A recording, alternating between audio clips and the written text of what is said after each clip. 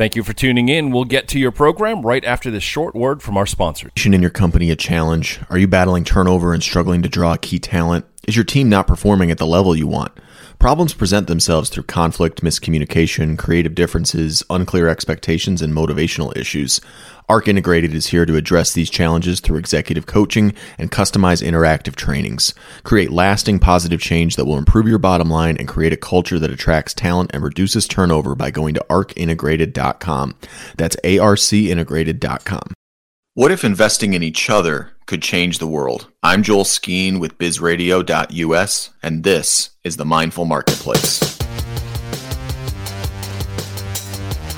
Welcome back to another edition of the Mindful Marketplace, and welcome whether you are a long-time listener, and when I say long time, I mean like, a year, because that's how long we've been doing this, or if this is your very first time with us. And if it is your first time, just so you know, on this program, we talk to the entrepreneurs, advisors, industry leaders, investors, and economic experts who are not only making a profit, but who are doing their part to create more sustainable, equitable, and democratic economies and businesses along the way. It's really where we learn how to connect our money and our time to our values, our community, and ourselves. Today, we are picking up our conversation with Veronica Edwards, who is the owner of Balanced Virtually and the host of the Veronica Edwards Show, also here on bizradio.us. This is a two-parter, and this is part two. So please go back and listen to part one, because it was a really fun conversation to learn about where Veronica comes from, how she helps her clients, and we just got into some really fun discussions there. But I'm just going to welcome her right back in to kind of pick up where we left off for part two of our discussion here. Welcome back, Veronica. So happy to have you on the Mindful Marketplace. Thank you. Hey. I'm happy to be here. Yeah. So we talked already, like I said, about Balance Virtually a little bit, about your upbringing and your background and what got you into this whole world. But I wanted to ask you a little bit more about your show. What was it that, how did that start? What was it that fired off something inside of you that made you want to join up with bizradio.us here? Well, I will say I was running from it a little bit. So like what we mentioned in the first part of the conversation is that, I started Balance Virtually back in 2018 and I didn't have any clients, didn't know anyone. So one of my good friends, Ebony Sullivan, who comes on my show quite a bit, and we're doing a segment together now called, look, I'm losing my train of thought. I think it's called Small Biz Talk.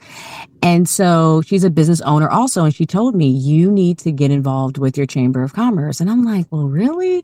And so one of the first things that I signed up for was this all day networking, almost like speed dating. You have to have your elevator pitch. And for those that don't know what an elevator pitch is, you're talking about your business and your name and in 30, 60 seconds.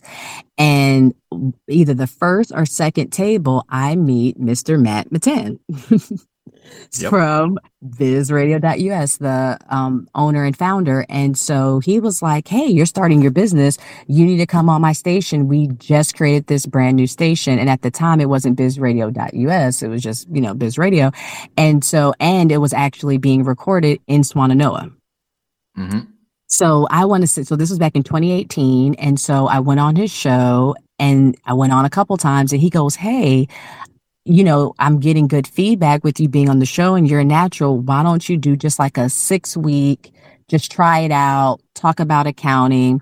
And even though I'm a CPA, Joel, and if you listen to my show and those that listen, I really don't talk a lot about accounting. Like we say, we talk about financial blah, blah, blah. We do. But at the same time, I, in my mind, grew up thinking I was Oprah. So I want to know about you. I want to know where you're from. I want to understand, why you became the entrepreneur. Why did you do it in this field? Because I feel like people can relate more to the story. Because a lot of times people are like, well, Veronica, you own a business, but I couldn't do it. And I'm like, no. If I can do it, anybody can do it. So that's what I want to, just share more of. But yeah, so that's that in a nutshell. Yeah. So, and I really love that because I think, you could learn a lot from an accounting show, obviously, but I also think it might be hard to like get people to listen to it if all you're doing is talking about, tax numbers and running, Yes. reading, reading 1099s or W-2s or something like that. Right. And so, Right. what is that spectrum look like? What is the colors of the rainbow of the Veronica Edwards show? What type of guests do you have on? What do you guys talk about? And where does that all lead?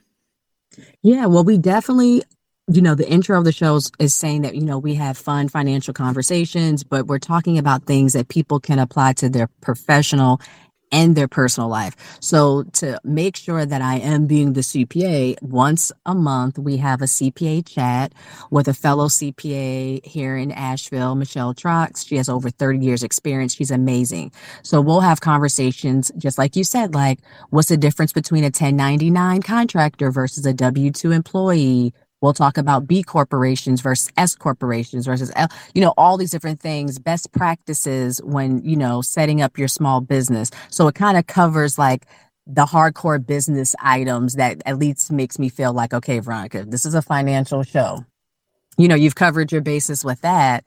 But typically, almost all the guests on the show are people I know that are family and friends or clients. So I'll have clients on like Sisters Caring for Sisters. They're, and I'm saying sisters because that's how they spell it too with the TAS. Mm-hmm. And it's African American doulas. And that's close to home for me because I almost died having my son and I had a doula. And if it wasn't for my doula advocating for me, I could be like a lot of African American women. We're the number one when it comes to maternal death, Really? and complications. Just earlier this year, I had a hysterectomy because of fibroids, non-cancerous tumors that I have in my uterus that caused issues for me giving birth that could have caused me never to have children.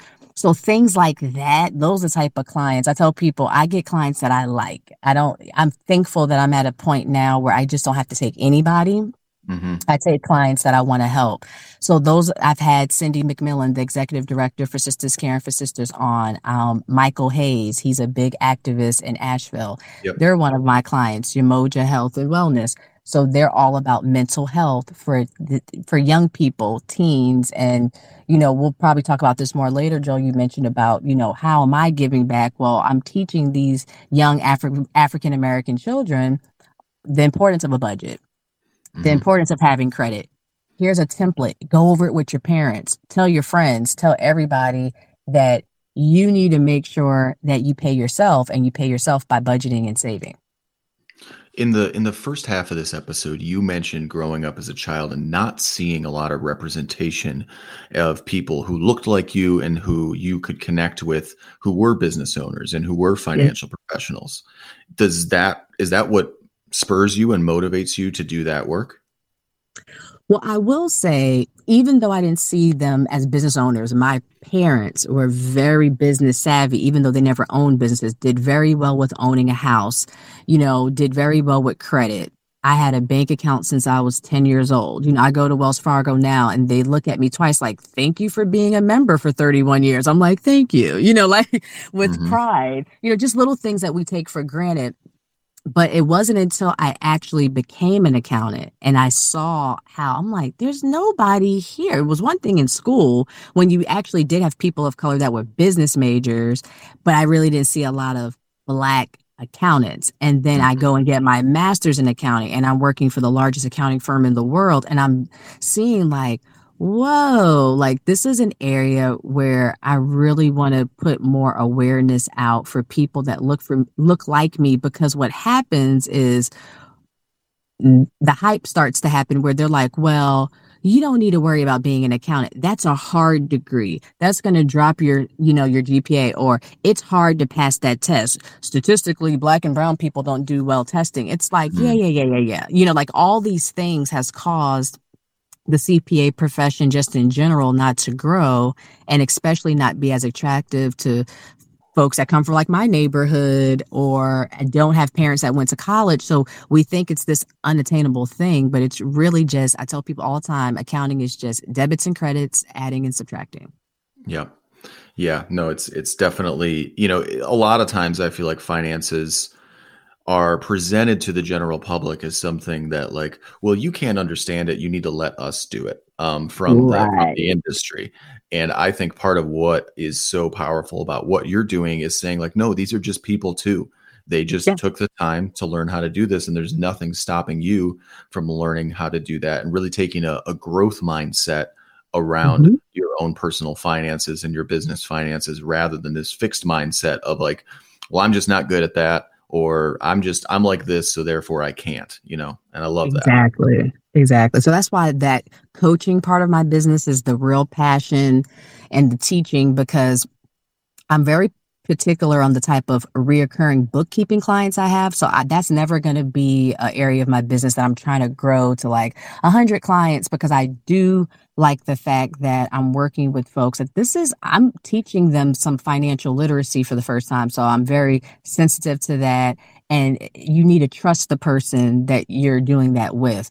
But I feel like if I'm teaching and I'm coaching, it's like the old saying, like, I can teach you to fish. You're always going to be able to eat. Hmm. Yeah, exactly.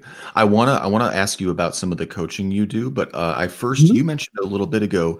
You mentioned the different type of businesses that people can file as, and you mentioned one that I think is really cool, but we've not actually talked about on this show, and I'd love to make sure that we do hit on it at some point. You mentioned B Corps. Could you explain to the folks at home? Could you kind of share with our audience here a little bit about what is a B Corp and what does it mean? Yes. Well, Joe, I had to Google that thing too and research, because I'm actually going to be talking about it. I think it'll come out on the October CPA chat. And because it's coming up now that I'm coaching and working with more artistic people and nonprofits, but basically a benefit corporation, a B corporation, you still have to have the tax entity of an S or a C corp. But it's this designation that you're adding to your business, saying that even though my business is for profit, I'm still doing things to benefit, the economy, local people. There's a good cause. So companies here that are like, B corporations like Ben and Jerry's, or I think I even saw for like New Belgium. So a lot of these places that are giving back to the community through their profits, they're trying to be conscious of diversity and inclusion. So it's just a nice designation to have to make you more competitive. You can retain more folks. It gives people a feeling of like, even though you're with a for-profit company, we still care and we're still trying to do things to better the community. Yeah, because I think ultimately, the idea that I used to work in nonprofits. So it was my first career. I did, Peace Corps, and then I case managed chronically homeless folks and ran a food bank and worked in an urban farming healthy food access nonprofit up in the Detroit area. And then Joel, slow down. That was a lot, buddy. You're like, oh, I just did a couple of these major things. That's amazing. oh yeah. So I mean, and when I got into business, I really still had this idea that there's this kind of big brick wall between nonprofits over here and for profits over here. And for Yep. profits are only all they care about is making money. And the system is Hmm. kind of set up where they do have to care about that first, but Hmm. that nonprofits over here and they're doing good. But I saw some of the problems in nonprofits and some of the difficulties in actually Yes. achieving the goals that they have. And then I also saw like there are actually a lot of companies that are using their capital and their business to create a positive impact. It's kind of what this show is about Yep. those types of companies. So a B Corp is a certification that you can get that says either, hey, we reinvest into our local community, or hey, we may be you mentioned New Belgium. They're a worker owned cooperative, which is part of the Hmm. reason they're a B Corp. There's all these different ways that we can be sharing the profits, sharing equity, and sharing really the abundance and sufficiency created by the profits and created by those margins to not just line the pockets of the person who owns the thing privately, but to Hmm. actually reinvest into our community. It's why the lead into our show is what if investing in each other could change the world. And so Yes. yeah, I just that B Corp designation is a small piece. But it is a piece of the puzzle in helping us identify what companies have those missions and are executing on them. So thanks for enlightening us and sharing with us, because I realize we've never actually talked about that on the show. And I don't know if you are designated as a B Corp, but I know that in your spare time, I guess, and in your time, you don't just help the clients that you are directly, taking on and making a profit off of, but I know that you spend your time actually coaching up and coming entrepreneurs from some disadvantaged communities with, is it you do that, you partner that with Mountain BizWorks, is that right? Yes, Mountain BizWorks I work with. I just picked up working with Malin College, which is out, I think, around like that Spruce Pine area. You start getting where it's like nobody's really coming out to these, areas to providing coaching. And I'm just honored that through Mountain BizWorks, my name is getting around kind of like that Western North Carolina area. And it's just been a blessing because I learned so much from the people that I'm coaching as well. I also have a lot of them on my show to talk about that, the new entrepreneur perspective, or I have a lot of people I coach that have been entrepreneurs for years, but they just didn't know some of the key, best practices when running a business. They were just so busy running it. Mm-hmm.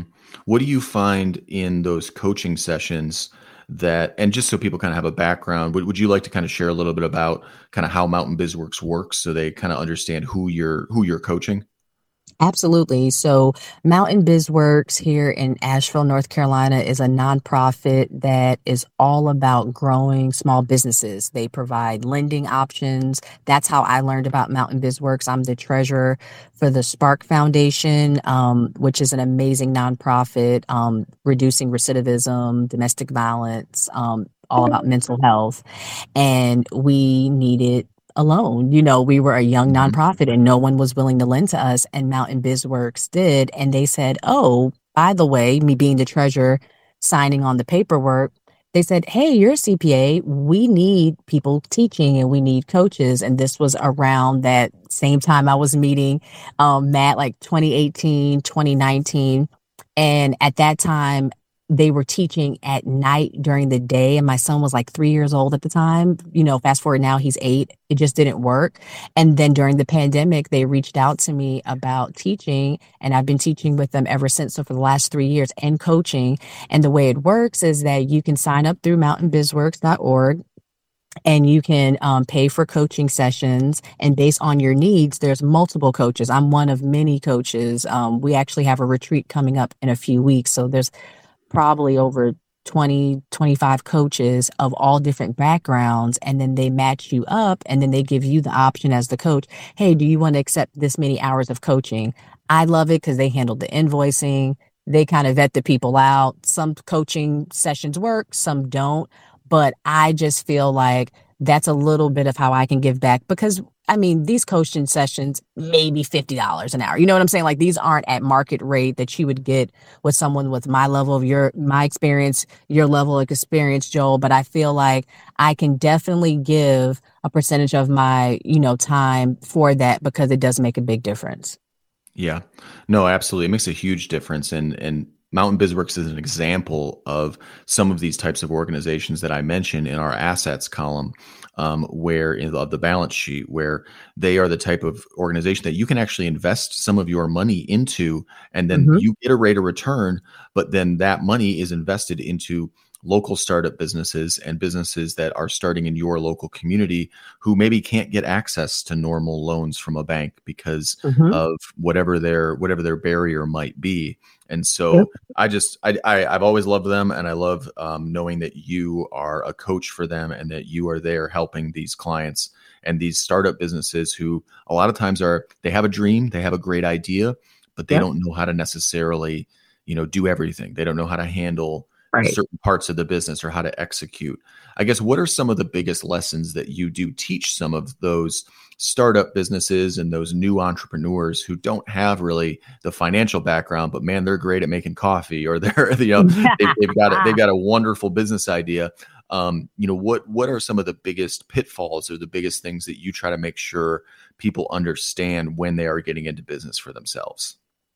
A lot of times I'll hear the excuses like, well, I'll get to the accounting at tax time, or I'll get to setting up my business bank account, once I get this much money in the bank. And it's like, nope, nope, nope. Start right from the beginning is what I always recommend folks that are just starting their business. Even if it's in the beginning where you're spending more out than you're receiving in, that all has a tax benefit that you can use for future years. So it's not just, one and done. It happened this year. I'm never going to, reap any benefit from that. So I always, number one, tell folks to open up a separate business account separate from your personal account. It could be at the same bank, so you could transfer money back and forth, because that's the biggest thing. They're like, well, I'm not making any money yet. That's fine, but you still need to separate everything.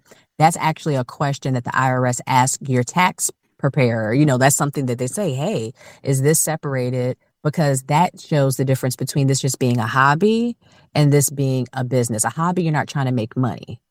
A business, you're in it for profit. And then the second thing I'll always tell people, you have to keep your receipts. They'll say, oh, well, Veronica, I have a business bank account, so everything in there, the bank statement should work. If you by chance were to be audited, you need to have copies of your receipts to support that this is truly still a business expense.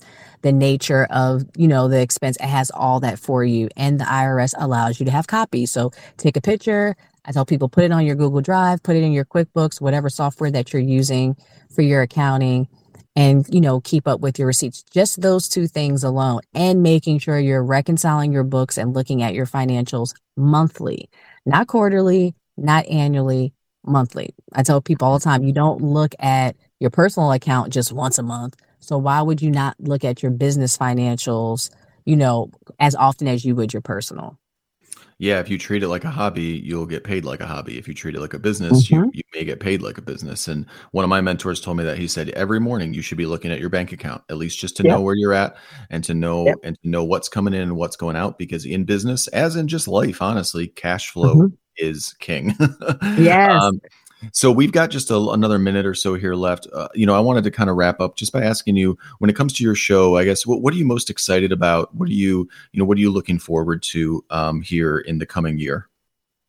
Yeah, this is my season 3. So I'm definitely looking forward to having, just continuing to bring different perspectives from a financial and also just a personal and community perspective. I definitely have a young lady who's a friend of mine's, but she's also only 15 years old, and she's an entrepreneur and she's talented. And I would love to have her perspective of what it was like being a young person during the pandemic. And now you're expected to just bounce right back as if, nothing happened during a very instrumental time in a lot of these young people's lives. I'm going to have some community leaders from the Asheville area talking about things that don't necessarily get a lot of attention on the news. I'm always wanting to bring a perspective from an African-American woman's perspective. So having this new segment with Ebony Sullivan is huge on just, she is the COO of a Black female majority owned electrical business. It's the only one of its kind in the state of South Carolina, and it's 2023. That's amazing. So she has a whole lot of perspective on that. But yes. Oh, yeah, absolutely. We'll definitely go and check out for the Veronica Edwards Show and subscribe there and leave her a 5-star review. Also, go to her website, balancedvirtually.com, to connect with her business. Veronica, it was so good to have you on the show here.